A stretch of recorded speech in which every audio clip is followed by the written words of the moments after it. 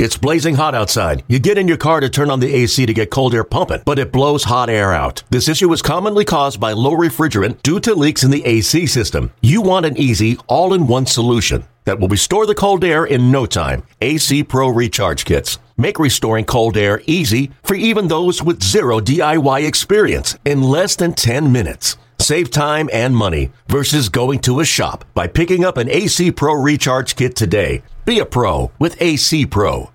The following is a presentation of A's Cast, your free 24/7 nonstop destination for A's baseball.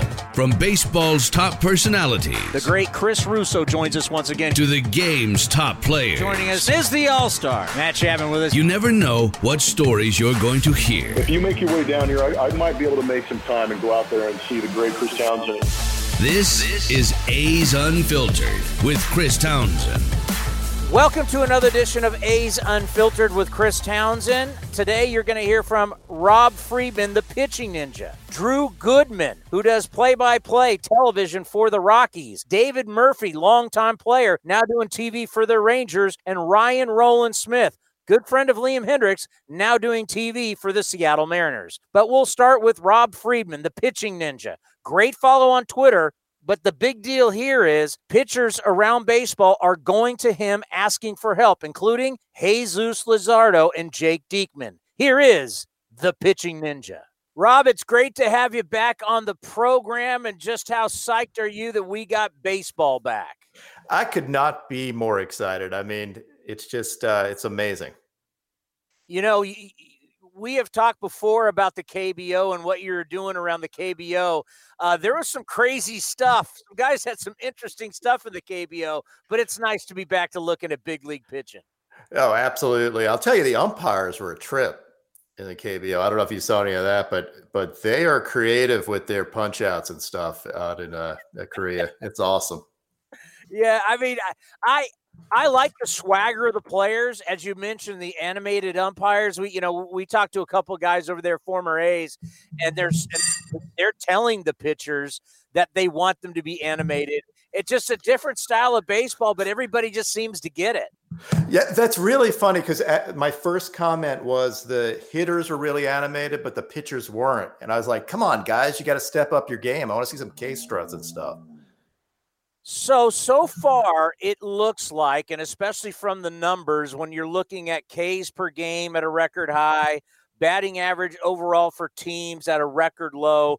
So it looks like, and tell me what you've been seeing, that the pitching is definitely ahead of the hitting. Yeah, I would say that. I've seen some like crazy nasty stuff this season so far too. I mean, I think between analytics and pitch design, I think it's taking pitching to the next level, and hitting's going to have to catch up. I mean, it's normally behind at early in the season, I guess, but it's crazy now.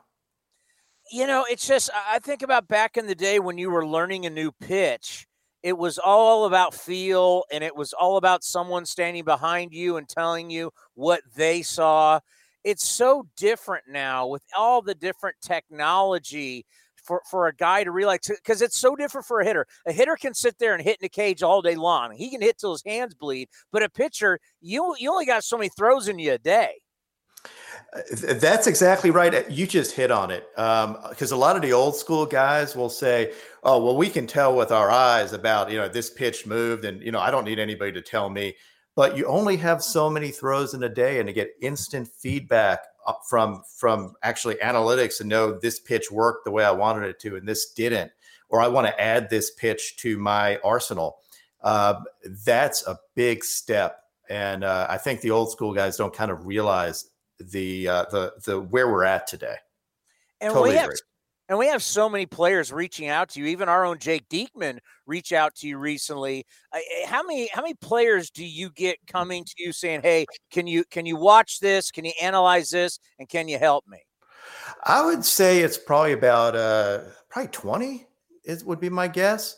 Diekman and Luzardo both have this season. Luzardo did it the other day about DeGrom's slider, which was kind of cool. But Diekman, yeah, that was awesome. I love the help. I mean, it's so much fun. I want to send you my golf swing. Can you do anything with golf swings? Yeah, I wish I could, because mine needs some help. I mean, geez, that would be freaking awesome if I could do that. Yeah, Hell, I can't. Yeah, I mean, I can't even do it my own pitching mechanics and stuff, but I could help other people. yeah, I thought during COVID my swing and short game would get better, but the more you play, the worse you get in golf. That's unfortunate. But the more you drink, the better you are, right? If I don't have any swing fluid, then the day is going to be ruined. Yeah, absolutely. When Jesus Luzardo, he just went yesterday for us, and it's his first start. I think people kind of overhyped it a little bit because he pitched last year at the end of the year, and of course he pitched in the wild card game. He pitched in the playoffs, so they thought, like, is he going to be super nervous? But I don't know if you got to see it. If you did, what did you think? All right, so he is a unusual character for his age. I mean, we actually interviewed him. He did an interview for my Flat Ground site, and he is so mature for his age. Actually know what he can do, know what he can't do, add pitches, slow the game down, is way, way far advanced. I mean, I loved watching him pitch. I didn't think he had his, to be honest, he's nastier than he even showed last night. And he's still, the great part is he still was so good. Fastball was overpowering. His changeup was good, but his slider, I mean, I think he would say he struggled a little bit with it. And you don't normally see guys his size left-handed throw that hard. He's like Johan Santana, but throws a lot harder. When I think of short left-handers, I think of like a Billy Wagner. Normally you don't see a guy his size from the left side throwing that hard. Absolutely. I think he just has to be an extraordinary athlete, a lot of quick twitch muscles. But you're right. I mean, he's kind of a freak. And not only throws that hard, but the movement he gets and the command for his age, he is off the charts. I mean, I don't know what his upside is. I asked him, so I said, what do you think your upside is? He wouldn't answer the question because I think he knows his ceiling is kind of as high as it can be. My thing for him would be, because the way he's been trained is he's not going to throw a lot of pitches. He goes all out every single start. Going into last night, he's only had 2 minor league starts where he goes 6. My only thing for him would be, how am I going to get you to where you can start 30, 32, 33, 34 times a year? How can I get you to go 6 or 7? And because that's the thing for me, he's been babied so much in the minor leagues. At some point, maybe he doesn't need to always be full throttle so he can go longer in games. Yeah, I think that's going to come with time. This is an interesting season, though. I mean, he's only got that short runway this year. Everybody's got to hit the ground running. So, I mean, I think he will have to stretch out. I mean, that's just comes with age. I think that they don't want to overuse him too, because you see a lot of young guys break down when they're overused early. I kind of like what the A's are doing with him, but you're right. I mean, the next step in development is knowing when to turn it on and knowing when to go full throttle and when not. But he'll get there. I mean, dude is very, very smart and very level-headed, and I can see him being in the league for a long, long time. Yeah, very mature for his age too, and I think people don't equate that with being very good, but there's something about competing at the highest level, having a good head on your shoulder. I know you work with a lot of different guys, and if you lack maturity and you lack the ability to make right decisions, you can be out of this league pretty quick. Yeah, you know who I compare him to maturity-wise is Mike Soroka of the Braves. Like, he's another guy that's unfortunately got injured, which is terrible, but a very mature guy for his age. And you see that in the pitching, like his ability to attack hitters and slow the game down versus overpowering everybody. Like, young pitchers want to just show their stuff all the time. And just because a pitch is nasty doesn't mean it works that well with what you're trying to do. Luzardo has a game plan and sticks to it. I mean, it looks really, really good, and his maturity shows. You mentioned Soroka and the Achilles injury. I mean, for most people, that's like a year long, if not a little bit more than a year. I'm not asking you to play doctor, but do you know how that really affects a pitcher and his timeline of coming back? Because when you have that surgery, it's brutal. Yeah, I mean, unfortunately, it's kind of all bets are off with that. Everybody responds differently. to surgery. Their body heals at a different rate. The one thing you can't do is rush it, because you rush it, even if you feel good and your Achilles feels like it's working, if you're not 100% timed up, when you're trying to go full effort, other things break. So you're compensating in different ways, and you have to worry about your arm and other stuff. So I know the Braves know what they're doing, but he's got to go along at the right pace. That would be the only thing that I would say. You know, following you on Twitter, and you're truly one of the great follows in baseball at Pitching Ninja, and one of the great names. You had Blake Treinen on there against the Padres the other day with his great sinker, which is just so hard to hit. And last year he struggled so much. And the same thing with Lou Trevino. And a lot of talk was about the ball and how the ball was so slick, how it was like a cue ball. It was smaller. We know it really didn't have very much seams. Where do you think we are with the ball this year? I think they've corrected. So this is what I heard, at least. And I asked around.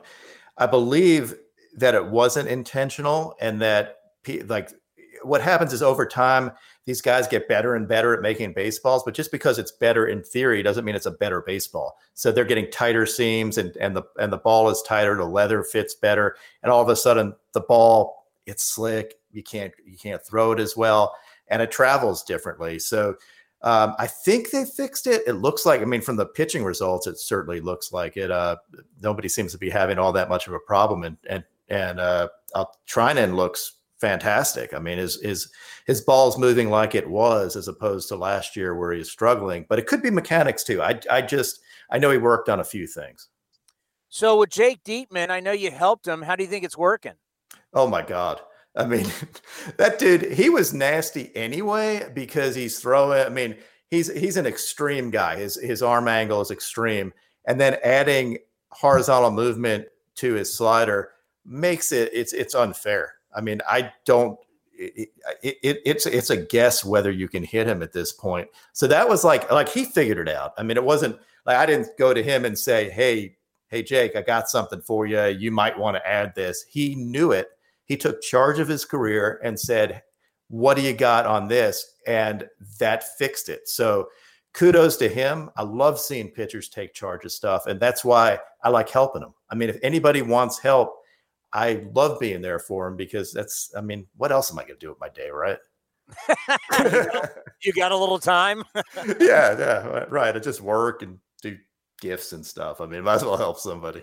So you got Dustin May on there, ginger guard, throwing a 93-mile-an-hour cutter and then a 99-mile-an-hour fastball, and you show the ball coming out of his hands, and then you see where the two different pitches go.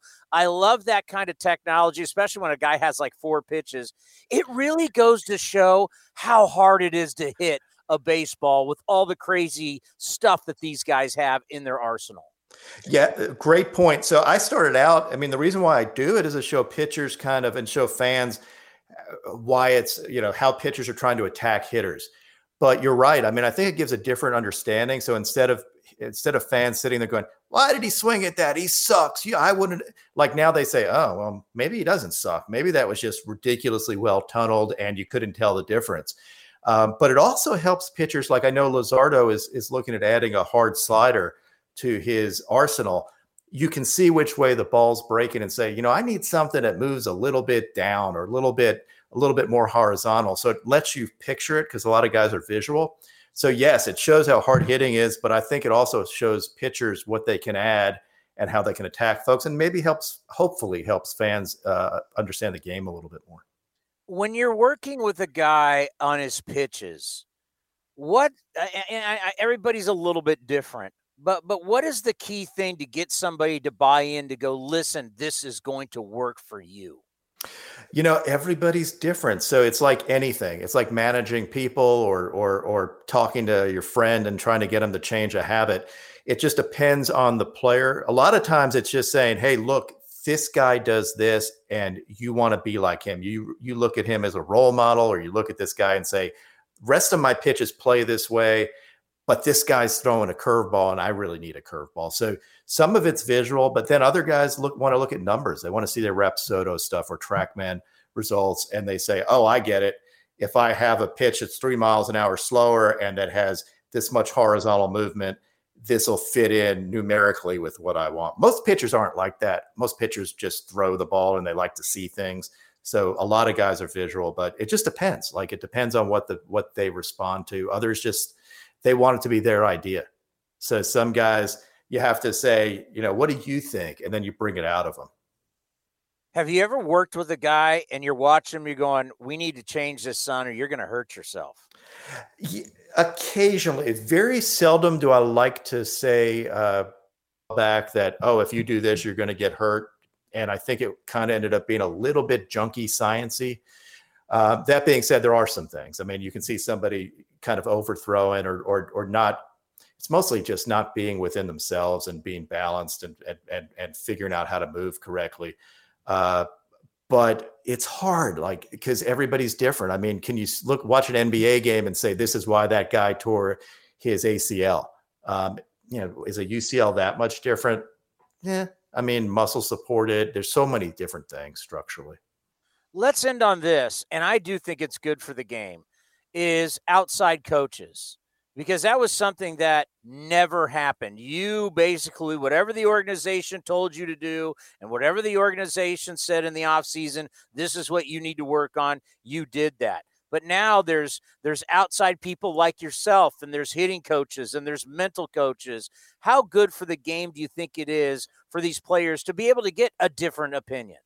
I think it's great, and I hope that coaches understand that. So there used to be a not invented here attitude among coaches. The coach was God, and the player had to listen. And now with so much information out there, the players are for lack of a better word, second guessing their coaches, or at least thinking for themselves, because in the end, you don't know if you're going to play for the A's next year. They could trade you. They can do anything you want. All you are is you have to take charge of your career. You're your own business. You're your own person. So I think it's showing just that players should take charge of their own career, learn as much information as they can, take advantage of everything out there, and develop their game as they want to. So I think it's great.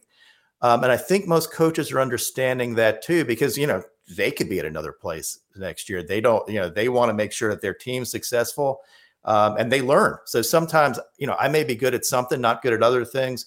And as a coach, you should be able to take in information from other sources too, and be better. Everybody should be growing instead of just saying, I know everything. It is always great to have you on the program, and I love your Twitter account. It is so entertaining, and keep helping our pitchers get better. I love it. We appreciate it, and we will talk to you soon. Thanks, Chris. It's great to be here. Always love having him on. Well, our next three guests all work for opposing teams who the A's have played. Drew Goodman, who does play-by-play for Rockies television. We always like having him on, and the Rockies came to town and took 2 from the A's, and ever since then, they've just kept winning. And the Rockies are a really good team. They might just be a force in this shortened season. Here is Drew Goodman. Drew, welcome back to A's Cast Live, and tonight, always an interesting meeting. There's some great storylines for this series, as a good start for the Rockies, a really good start for the Oakland Athletics. As we all know, it's not a marathon, it's a sprint. Yeah, there's a heavy focus now on every game, given the obvious. You're playing 60 as opposed to 162. The A's are off to a good start, which, they've always had to kind of overcome slow starts in recent history. But, you guys know your club well. It's a very formidable club, and the Rockies pitched very well over the weekend. So I think it'll be a nice early season test for both clubs. And we talked to Matt Chapman earlier today, and he admitted to us that, it feels different. It's like, we're in a pennant race. It's not like, late March, early April. So we talk about it as broadcasters, but for sure the players are feeling the urgency. Yeah, they have to. I mean, it's so common. We've all heard this in talking to managers, whether it's a Buddy Black or Bob Melvin or any of the other 28 managers in baseball. When there's a player that's in a slump or a pitcher that's, gone through a couple of rough outings, and it's, late April, early May, they always say, hey, easy, it's a long season, we're going to let him, work his way through it. You don't have the luxury this year of that.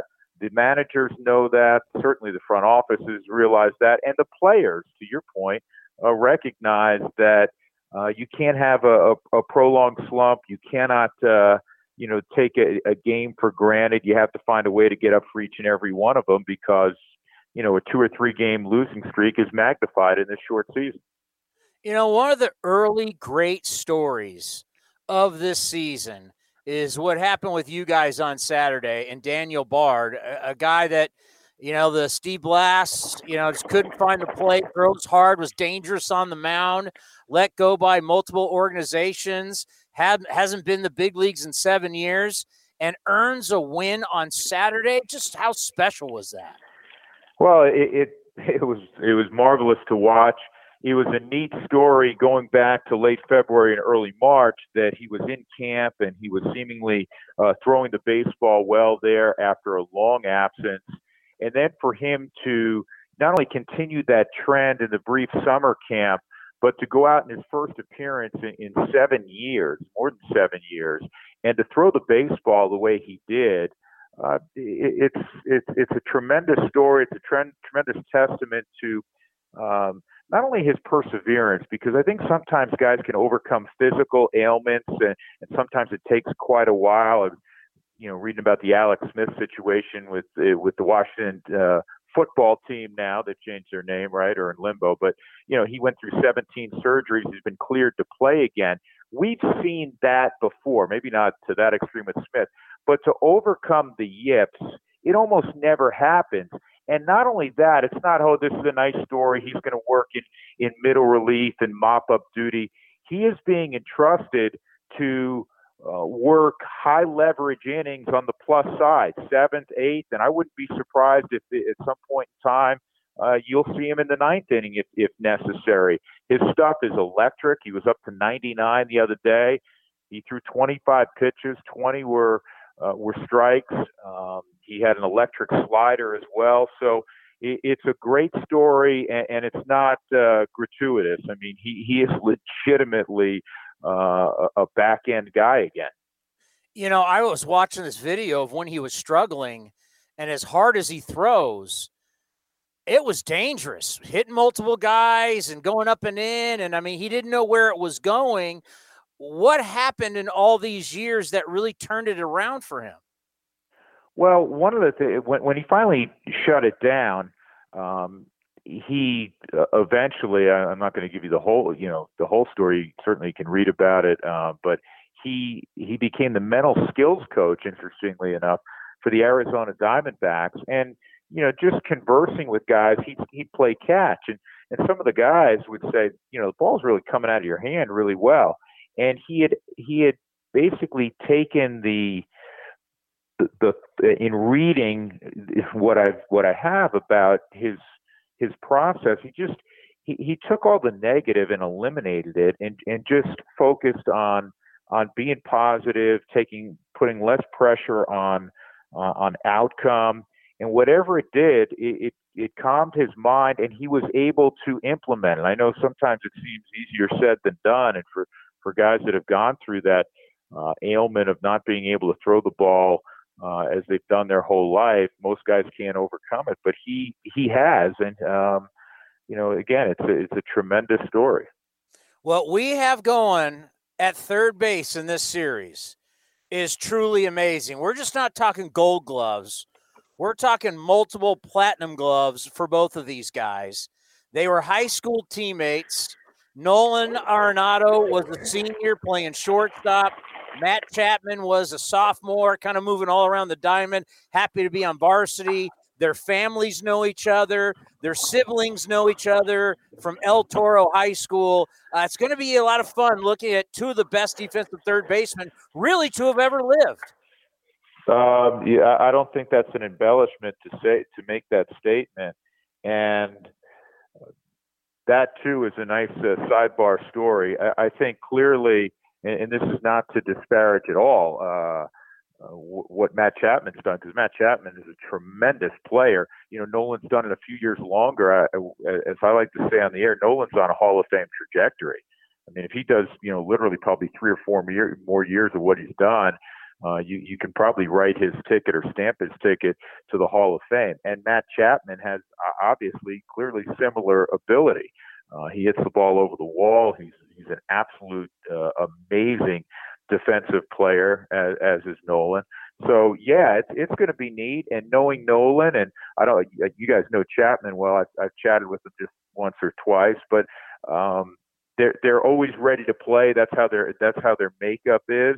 But there's going to be a little extra juice for them because heck, they did grow up around each other. They were high school teammates, and I'm sure Nolan still wants to, show that he's the man, if you will. But yeah, that's a great sidebar story as well. This offseason, I was so surprised, and I know we've talked to you about this before in the offseason, but I just want to know, how is the relationship? Because when Arenado signs that contract, you're face of the franchise, as you said, could be in the Hall of Fame someday. Then you retire his number and you put a statue outside of Coors Field. And then they weren't getting along. How is the relationship between the star player and the franchise right now? Well, I think so much has been obscured by this worldwide pandemic that we're all trying to navigate. Specifically right now, baseball's trying to navigate. So when they reconvened, there wasn't much spoken about it. I believe this, and I said this, back in February and March, that winning cures everything. We've all been around sports long enough. Sometimes there are rifts. Sometimes, there are situations where guys, have a situation, and when you win, everything kind of gets swept under the rug. You're talking about highly competitive people. Naturally, we know the players who play are highly competitive, but guess what? The guys in the front office are highly competitive as well. And I do think that, if the Rockies have the kind of season that they believe they can have, that will be, become a secondary type of situation in that it won't be spoken about as much. And I think time also heals things also. In a 162 game season, I would not give the Rockies, and I would not give the Padres, and I would not give the Diamondbacks a shot at chasing down the Dodgers. But in 60 games where your warts won't be as exposed as much, you got to have the feeling. I mean, and now 16 teams, you're going to have 8 going in for the National League. The Rockies have to believe they have a shot, right?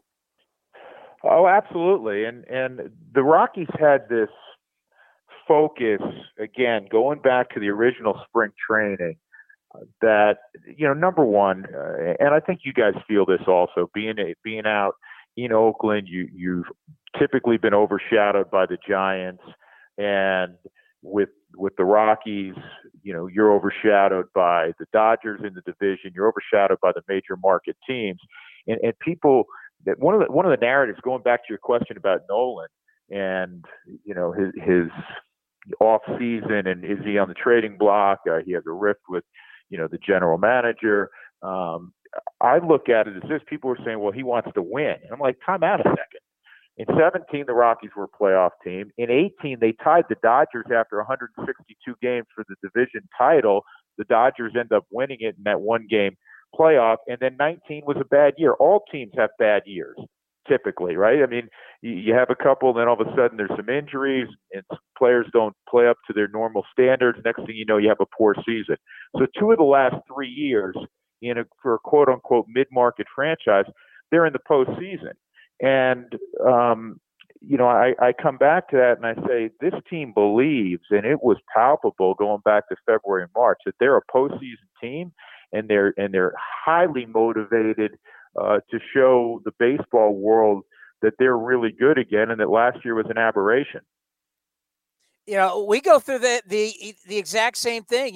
Billy Beane is technically the longest tenured executive, as he was hired in 97. And then as the calendar turned right after that, Brian Cashman was hired in 98. And other than a one game, they were behind one game. Basically, Billy Beane would send the A's to the playoffs almost 11 out of 20 years. And people act like we don't have long stretches of losing streaks around here. Hasn't been like that in over 20 years. No, again, you battle the same thing we do. It's perception versus reality. it almost seems sometimes with colleagues of ours that from a national perspective that 25 franchises exist to be AAA affiliates and for the 4 or 5 major city clubs, the Yankees, the Dodgers. We know who, we don't have to identify them, and sometimes when you do have some consistency in winning, as Oakland has, the Rockies until last year, the last couple of years prior to that, it just kind of gets swept under the rug. And I know it's frustrating for those clubs and for people like, you and me who follow the club on a daily basis. You say, well, hold on a second, and, don't misidentify, who they are and what they're about and what their accomplishments are. So, that is, listen, it's not going to change. It's the nature of the beast. The Yankees, the Dodgers, the Red Sox, the Cubs are always going to get the lion's share of the attention.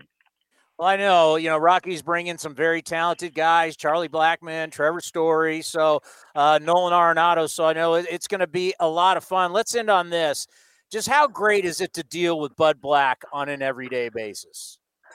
Buddy is such a wonderful person, and he's a really bright guy, and he is a charismatic guy, and he is a very humorous and witty guy. One of the disappointing things among a whole long list for everybody out there, whether you work in baseball or not, for us as broadcasters, the daily interactions with your manager, the daily interactions with players as you kind of do your homework on both sides. If this were normal right now, I'd be on the field and getting ready to watch batting practice and BS with some of your guys and some of our guys, and visit with Bob Melvin and have your daily thing with Buddy. And there are so many times I try to, I'm not saying this, because it's the right thing to say, but there's so many times, and I've been fortunate to do this for a good period of time, that I pinch myself and say, I love what I do, man. I love the game of baseball, and I love, being among the best to do it in the game. And Buddy Black personifies that in every way. He's just a joy to be around. He's a heck of a manager on top of it. So I'm glad you brought that out. And I miss being able to literally talk to him every day. I know we have these Zoom calls. When I can figure out how to get on the Zoom call, then I see Buddy a little bit. We've actually been saying I've enjoyed it for post-game, because usually post-game you have a hard time hearing reporters and you just hear the answers of the players. But with the Zoom, you get every question very clear. So I've actually enjoyed that. And by the way, I've told you this before, I really enjoy your guys' broadcast as I'm going around on MLB.com and watching games that are still on, that you guys do a really nice job. And let's face it, if no one's ever been there, Coors Field is a gem. It's one of the most beautiful parks I've ever been there. So if the fact is you just got to go to Coors and work every day, that's not bad too. No, we're really fortunate. They built, as you said, a gem of a ballpark. We're fortunate in that we live in one of the most beautiful places on earth, and our weather is people don't know this, and I'm always hesitant to let people in other parts of the country know. I never look at the weather. It's sunny every day in Colorado. We have over 300 days of sunshine a year, and you have the mountains in the background, and they've done the upkeep on that stadium. I mean, you could eat dinner off the floor of the concourse, and believe it or not, now it's the third oldest stadium in the National League to Dodger Stadium, and of course Wrigley. Wow, that's crazy. Never thought about that, but isn't that amazing? Yeah, nobody would generally realize that, but it is. And I always recommend with these new I guess it's not a new ballpark anymore, but with the great ballparks is take the tour as a fan. They'll show you the press box, they'll show you the clubhouses, they'll take you on the field. And I know there's like that city ordinance there where there's got to be X amount of art at the stadium. So there's a ton of art all around the stadium. The tour is fantastic. I've never actually taken the tour, so I guess I need to do that also, though I feel like I know it fairly well. Though the interesting thing is, they built, and I don't know if you were there and you were able to go up, to what is now the upper deck where they reconfigured it in right field, which I say it's like the biggest single scene, especially on the weekend, anywhere in Denver. The party deck up, it's not literally the party deck, but I've only been up there, I think one time we were going to do a broadcast up there and they had a shower go through. So they ran us back down to the booth to finish the game. But it's a great ballpark, and the fans pour out. Last year we were sixth in Major League Baseball in attendance. The year before we were just shy of 3 million last year. We were over 3 million the year before. So it's a great fan base. And if you're listening in right now, and once we get back to normal, and you're thinking about making a road trip, you got to cross Coors Field off, definitely. You had me at Party Deck. Yeah, that's a fun place up there. Hey, allegedly, I wouldn't know. I'm always looking over there fondly. Guys and gals are leaning over the railing, about 8 people deep, with a cold beverage in their hand, taking in the ballpark and other sights, shall we say. Well, enjoy the series. It's going to be a good one. Always great to chat with you. We'll be watching you on MLB.com. Be safe, and we'll talk soon. You got it. Anytime, man. Good luck to you guys. And now we'll take a look at the Texas Rangers with former player David Murphy. You remember him, A's fans. He was tough with the Texas Rangers. Played in back-to-back World Series with them. He's now doing TV for the Rangers. Here's the former outfielder to talk about Texas, David Murphy. David, it's great catching up with you. It's been a while since we saw you with the Texas Rangers. How is life treating you? Life is good. Just, I'm enjoying being up at the ballpark from time to time, doing broadcasting work and staying affiliated with the team. But more than anything, just the freedom and the flexibility, which my career didn't allow me to be at home and spend a lot more time with my family and my kids. Well, A's fans remember you as you wore us out for so many years. How has that transition been, coming to the dark side and being a media guy now? It's interesting. Baseball is such a love of mine that, to still be able to have, like I said, any type of affiliation with Major League Baseball, and being able to go to the ballpark as much as I do, it's kind of a happy place for me. So I really enjoy it. And like I said, the flexibility that it allows, which, where I don't really travel very much like I did as a player, and, I can still be home a lot. And, I don't know. Like I said, I'm as much as a player, I was still a big time fan. So I feel like this allows me to really still be a fan of the game and participate in it without having to work the really long hours. I really feel bad for a couple of organizations, and two off the top of my head are the Texas Rangers and now the Las Vegas Raiders. As these beautiful new stadiums and ballparks have been built and no fans can go in them. It's really, really sad. You've been able to go to the new ballpark. What does it look like there in Arlington? The new ballpark is awesome. I think, thinking sentimentally, I was definitely disappointed when I heard the news for the first time that, the park where I spent my career would no longer be the home of the Texas Rangers. But obviously it's 2020. That modern technology is incredible. And we knew that we would get a great ballpark, and what fans have longed for a long time here in Texas, and that's air conditioning in baseball and in an air-conditioned environment. So, I feel like that was a little bit of a home field advantage for the Rangers, because especially would hate pitching to the good offenses that we ran out there for so long. But, the fans are such a big part of the game, especially as we're learning now through COVID. And I'm happy that they have a place to comfortably watch the game. When you walk in a little bit, it does remind you a little bit of Houston. When I look at the right field stands, it reminds me a little bit of Seattle. But I feel like it's hard to get really a feel of the stadium with no fans in the seats. So I think I'm going to have a completely different take on it once there's 40,000 people in there.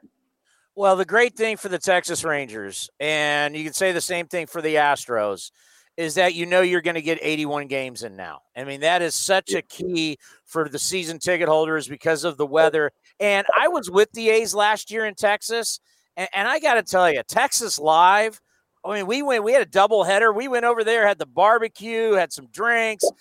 Jerry's World, the Cowboys are just down the street. I think that complex in Arlington is just incredible. Yeah, 100%. If you look at the football stadium, I don't know what's going to happen to the old baseball field with the XFL folding already. And we'll see if we get some concerts or maybe some exhibition soccer games or something like that in there. But the old ballpark, the new ballpark, and then, you have Six Flags and the water park right there. It's really in Texas Live. It's just a really cool sports, entertainment, restaurant, shopping district. I mean, it's got everything that you would want. So, if fans are coming in, especially fans from out of town, to see something different and to have a lot of cool experiences in a few days, it really allows you to check off a lot of boxes. Going tonight for the Rangers, Lance Lynn has been really good the start of 2020, and he's going for his 100th career win. Just talk about how he has just been lights out to start the season. Well, toward the tail end of my career, I remember facing him, and I remember that he had a little bit of a crossfire, that he's got the four-seam fastball that really jumps on you. I don't remember the velocity being, 96, 97, what it has been in the last year and a half. But once he got on the right side of Tommy John after that surgery, the velocity has really been there. And so if the fastball was good at 92, 93 and, the velocity played up a little bit, I feel like at 96, 97, it kind of goes to show you why he's having the type of success that he does. He's got a great mindset. It's the word that's been used so frequently, whether it's him or a bunch of pitchers that go right after hitters, but bulldog mentality. And he definitely fits that description. And it's really fun to watch him pitch. He loves taking the ball. He's intense out there, and he's exactly what you would want in a starter at the top of your rotation. I thought it was a good sign when the Rangers signed him last year, and it's been even better than they could have expected. I think about when you first came up. You came up with the Red Sox, right? Yes, I did. You think about what velocity was then and what velocity is now in 2020. Just watching it now as you sit back and watch a lot of baseball, just how different is the velocity on a day-to-day basis from when you first came up? Well, I remember the transition. So in 2014, that was my first year after I left Texas, and I was with Cleveland. And everybody always knew of Carlos Carrasco as this big-time prospect who just couldn't make it as a starter. They threw him out there every year, but he got hit hard. And so they moved him to the bullpen. I think he was out of options, so they couldn't send him down to the minor leagues, but they still thought there was something left in there. And so he was our long man, or our guy that, if we needed a start out of him, we could get a start out of him. So they moved him to the bullpen, and slowly, he started becoming the pitcher that he has been the last few years and that he is today by being that long man out of the bullpen, throwing 97 miles an hour. And usually when you get to that long man, you're expecting the guy early in my career was the guy that was throwing 90 to 92 miles an hour, that you could get him in the game early and you could really beat up on him. And you would be up 10 runs or something like that in a hurry. But now it doesn't matter who comes out of a bullpen. They're going to have nasty stuff. Everybody's throwing, in the upper 90s with cutters in the upper 80s or lower 90s. So it's just a different game, and you have to be ready for that high velocity. I'm looking at my notes getting ready for the game, and it kind of shocked me. I mean, I'm not shocked that Joey Gallo has 3 home runs. I'm not shocked that he has 8 RBIs. What I'm shocked at is he's hitting 310. Joey Gallo's hitting 310, really? I think we're seeing, what Joey's shown over the last year. It was disappointing that he got hurt and he missed so much of 2019 because he really started making his mark early in 2019. He made the All-Star team. He saw one pitch in the All-Star game off of a lefty and hit it out of the ballpark in his lone All-Star at bat. So I think, it's a shock on one hand, and it is an early sample size, and you don't necessarily expect Joey Gallo to be a guy that's going to hit for a high average. But at the same time, I wouldn't put it past him. He's a hard worker. He's a good athlete, and good athletes seem to be the ones who make the best adjustments. And we've always known that the power is going to be there, and that at the same time the strikeouts are going to be there. But I think the thing that regardless of where his average is, I've always thought he's going to take the next step. One, when those home runs can start being 2 and 3 run home runs, and he can hit them in more clutch situations, which he has. And also when he can hit the singles and doubles with runners in scoring position, he can start driving in more runs and be closer to a 100 RBI guy, and not a guy that's going to hit 30 or 40 home runs with, 65 to 75 RBIs because he strikes out in so many other big situations. So I think we're really starting to see him take the next step. Your time in Texas, it was so interesting to watch the transition of going to the World Series a couple times, and then all of a sudden here comes this A's team out of nowhere. What was it like back in your day doing battles with the Oakland A's? Man, you're bringing back some heartbreaking memories there, because obviously we had a great 10 and a great 11. And I just remember down the stretch in 2012, because we were pretty much in the driver's seat all year long. And honestly, that 2012 team could have been better than the 2010 and the 2011 team. But unfortunately, the A's were just so good, and they were able to catch fire late in the season. Everybody remembers, the series in Oakland to end 2012, and just how that crushed us. And we just had, if there's ever a question of whether or not there's there's momentum in the game of baseball, that was a perfect example of it, because they were trending in the right direction and we were not, and they were able to take it from us. And I'm surprised they didn't go deeper into the postseason, in any of those years, but they did it again to us in 2013. And, it's just, it's impressive how the A's just seem to get the absolute most out of the talent they have, and always a lower payroll than other teams. But Billy Beane knows what he's doing. I always say about the ending of 2012, it taught us every game matters, because we get so many people, David, in our game who go, it's just late March or early April. It's a long season. It's a marathon.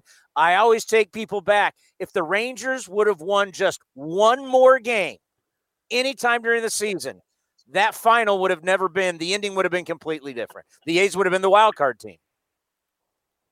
Yeah, and it just goes to show you how, in the course of 162 games, you think, this game doesn't matter or that game doesn't matter. But then when it comes down to that at the end of the season, then it really hurts. And it's just funny how, I remember at the beginning of that season, we played a game, I think in early May, and I didn't think very much of Josh Donaldson at the time. And, I saw the big signing of Yoenis Cespedes, and, I didn't know if he was going to be able to hit in the major leagues. I didn't think he was going to be able to hit the fastball in. And then by the end of the season, when those two guys stepped to the plate, I was, I knew that they were a dangerous presence in the box. And then probably one of my best friends, if not my best friend in baseball, Brandon Moss, caught on with the A's that year and just had some big hits down the stretch for the A's. So he and we ended up playing together in Cleveland again after coming up together in Boston in the minor leagues. And he and I have had several conversations about just those games and those teams, and how intense that rivalry became through those years. Let's end on this, because obviously all about the grind. You've played in 2 World Series. And before this season, I thought it was just wrong where we had like national writers going, there could be an asterisk for this season. And now that we've gotten this season going, I think people now really realize how hard it's going to be. You're trying to play through a pandemic. You're going on the road when you really don't want to go on the road. Now there's going to be 16 teams that are going to be in the postseason. I really believe this is going to be one of the toughest championships to ever win. It really will be. And I think going in and after we've been here a few weeks and just seeing some of these teams shut down, seeing guys that are just opting out, as we just talked about Cespedes, a guy like that, seeing a guy like Lorenzo Cain opt out. It's going to be a different year than we've ever seen in baseball. It's going to be a grind. I don't think it's going to be, it's fun to watch a sprint of the last 2 months. Basically of the season, which this is going to be rather than the normal marathon. But no, I don't think there's going to be an asterisk. It's definitely going to be different. But, I think kind of my attitude heading into this season was whatever amount of baseball that we can get this season. Hopefully we get a full 2 months and then a full postseason. But whatever amount of baseball we get, we should be thankful for, because as baseball fans, it was hard to go through those early months when we're so used to, seeing baseball in the spring, and we weren't able to. So I, along with, I'm sure so many baseball fans out there, are just happy to have them back on the field. No doubt about it. We always appreciate the time. Loved watching you as a player. Congratulations on the transition into the media.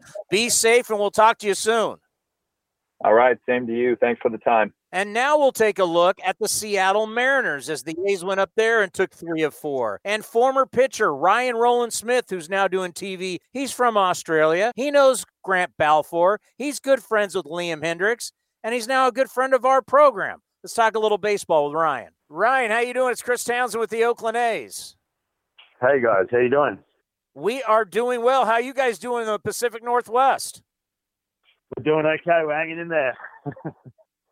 I know. It's great. It's so crazy. We just had the Rockies in town, and I was telling our audience, these guys go down to Texas.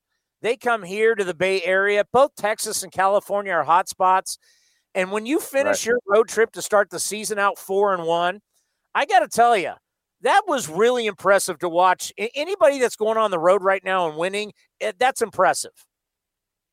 Yeah, it is. I mean, it's a lot. There's so many more challenges for these players being on the road, and I feel like it's inevitable, though. I mean, at some point you're going to run into, like you said, a hot spot or some situation because, Major League Baseball, yes, they're trying to be careful, but there's really no regulations.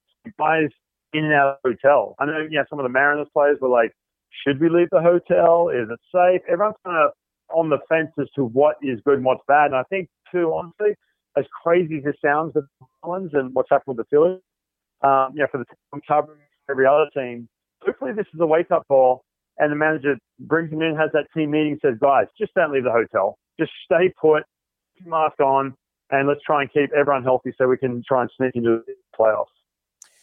Yeah, when it first came out about the Marlins, I mean, I had to put my thinking cap on because the media doesn't do it anymore, and they don't really ask the right questions. And they were like, "Oh my God, everybody in baseball has." I go, "Wait a minute, how do they get it in the other 2019?" Well, obviously they broke protocol. They go down to the hotel bar, which you're not supposed to. I mean, if these guys realize we're just asking you to do the right thing for 2 months. That's all we're asking. Right. And you look at it this way too. It's one of these things that it's going to affect your career one way or the other. It's look, and I'm not pointing fingers at the Marlins young roster or anything like that whatsoever. But you're right. How does one team come out with this many cases? I'm guessing too. I haven't looked deeper into this. Apparently they're playing with guys they knew that were infected, which is like, come on, really? So I think it comes down to it's not. Oh, the players are victims here. It's, you stay in the hotel for a couple months. It's going to affect your career if you don't.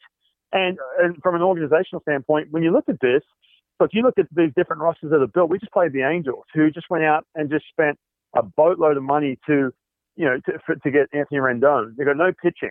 But they look at this. If they lose 2 of those guys in that lineup, they are screwed. It affects them long term as well, where they are and people's jobs on the line. It's just a crazy time. Well, and you think about last year, we took on the Mariners in Japan, and then we come back, and the Mariners got out to a hot start. Now, obviously, by the end of the year, it was a different deal, but it's like, I mean, tell me as a player, you get out to a hot start, no matter what the roster looks like, you got to feel confident. You do, and it's crazy. I mean, you got 10 straight here, or you go, 8-2. In a period of time, let's say in 2 weeks, the Seattle Mariners, who were not picked to do anything this year, they're in, quote unquote, rebuild, reset, however they want to label it, year. And they go out and 2 weeks from now, go out and go 8-2. Man, they're staring down the barrel of one of these extra playoff spots.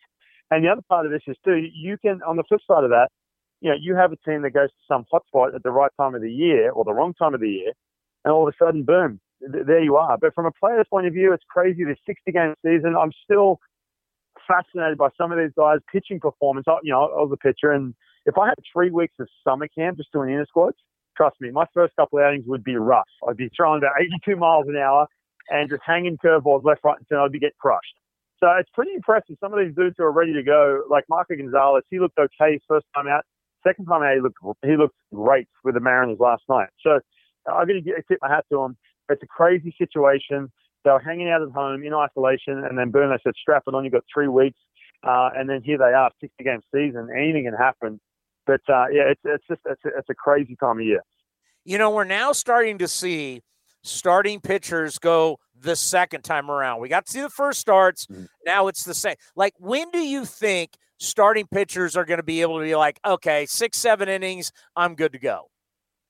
I think I usually, coming out of spring training, I'd usually, the first one, bit of a mulligan, I think, for a lot of guys. Not everyone, but a lot of guys. If you're a guy who relies on feel, like Marco Gonzalez, I use him as an example. He pitched last night. Well, then I'm going to give him a couple. Some of these other guys, everyone apparently throws 97, 98 these days. But I think usually it's that second, third time you should be able to get in some kind of rhythm. But the crazy thing about this is coming off a 3-week summer camp, I'm going to give it a couple more before guys lock in. But the problem is with that, guys are going to get 9 starts, 10 starts, maybe. So you're looking at halfway through the year where you're going to start settling in. And it's one of these things that can play on your mind too. I know this. It'd start to warm up. I'd be midway through the year, start looking up at that ERA, and then you start pressing a little bit. So if you're only 2-3 starts into this, and you start glancing up and you still see a 6 up on the board, that can mess with your head because you're like, man, I've only got a month here to figure this out and prove myself if I'm a young pitcher to going into next year.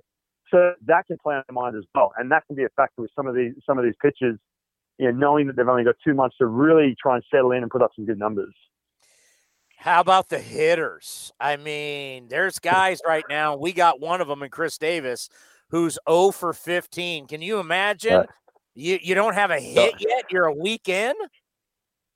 Right. And that's, we had, Daniel Vogelbach. He was an all-star last year who got off to such a hot start in April last year. And then the league kind of figured him out and then he started to simmer down.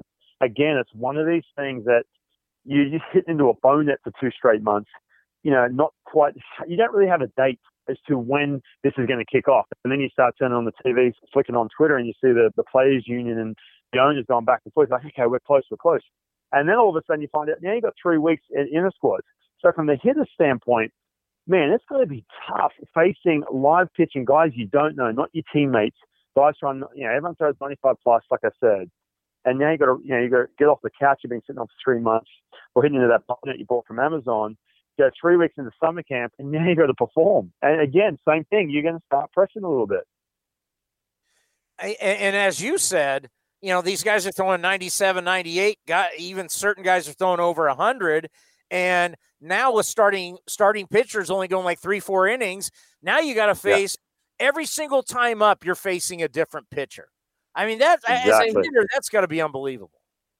Yeah, and again, you're going to get matched up a lot more. If you're left-handed hitter, you're going to face more lefties, more at-bats facing lefties because those starters just aren't going as long. And there's 2 to 3 lefties that they can throw at you because you've got that extended roster as well.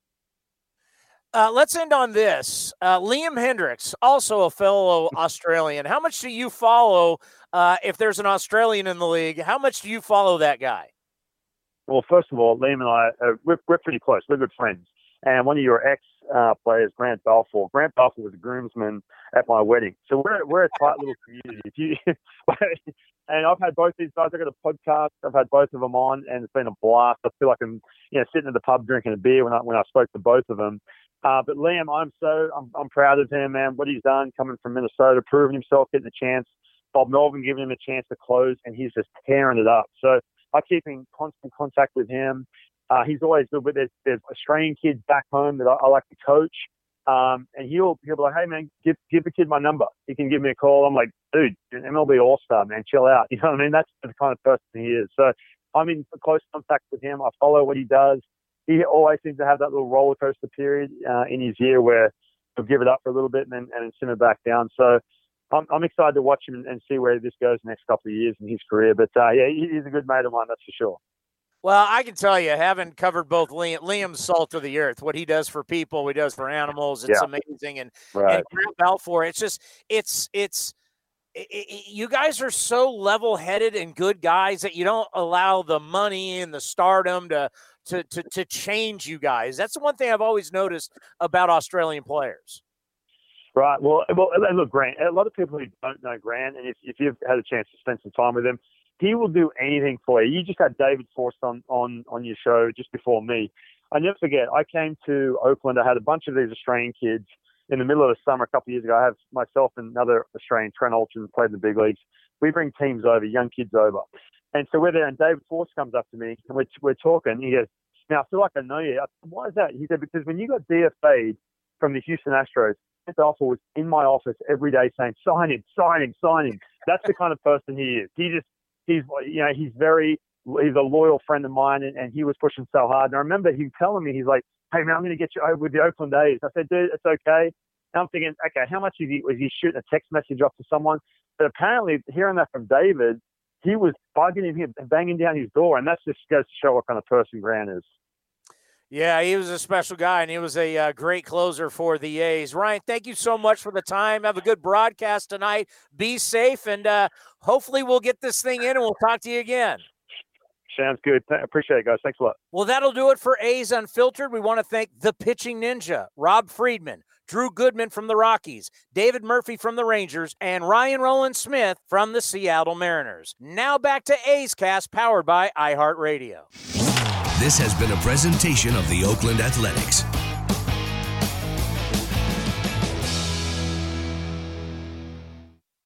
Hey, Rob Bradford here. You guys know I'm always up for a good MVP story, and one of the best stories is Wasabi Technology. Wasabi is the world's hottest cloud storage company, and it's become the go-to provider for professional and collegiate sports teams, including 20 Major League Baseball teams like the Red Sox and NHL teams like the Bruins and Vancouver Canucks. Even the Liverpool Football Club is getting in on the Wasabi action. So, why is Wasabi the MVP? Well, Wasabi was purpose-built to free businesses from skyrocketing storage costs and unpredictable transaction fees that the Amazons of the world are charging. In fact, Wasabi is up to 80% less than those hyperscalers and doesn't charge a cent for businesses to access their data. From Wasabi's AI-enabled intelligent media storage, Wasabi Air, to the industry's only cloud storage service with triple protection against cyber criminals, data deletion, and ransomware, Wasabi's taken the lead in driving innovation in data storage and helping sports teams to unleash the power of their data. Wasabi, another Boston-based championship team.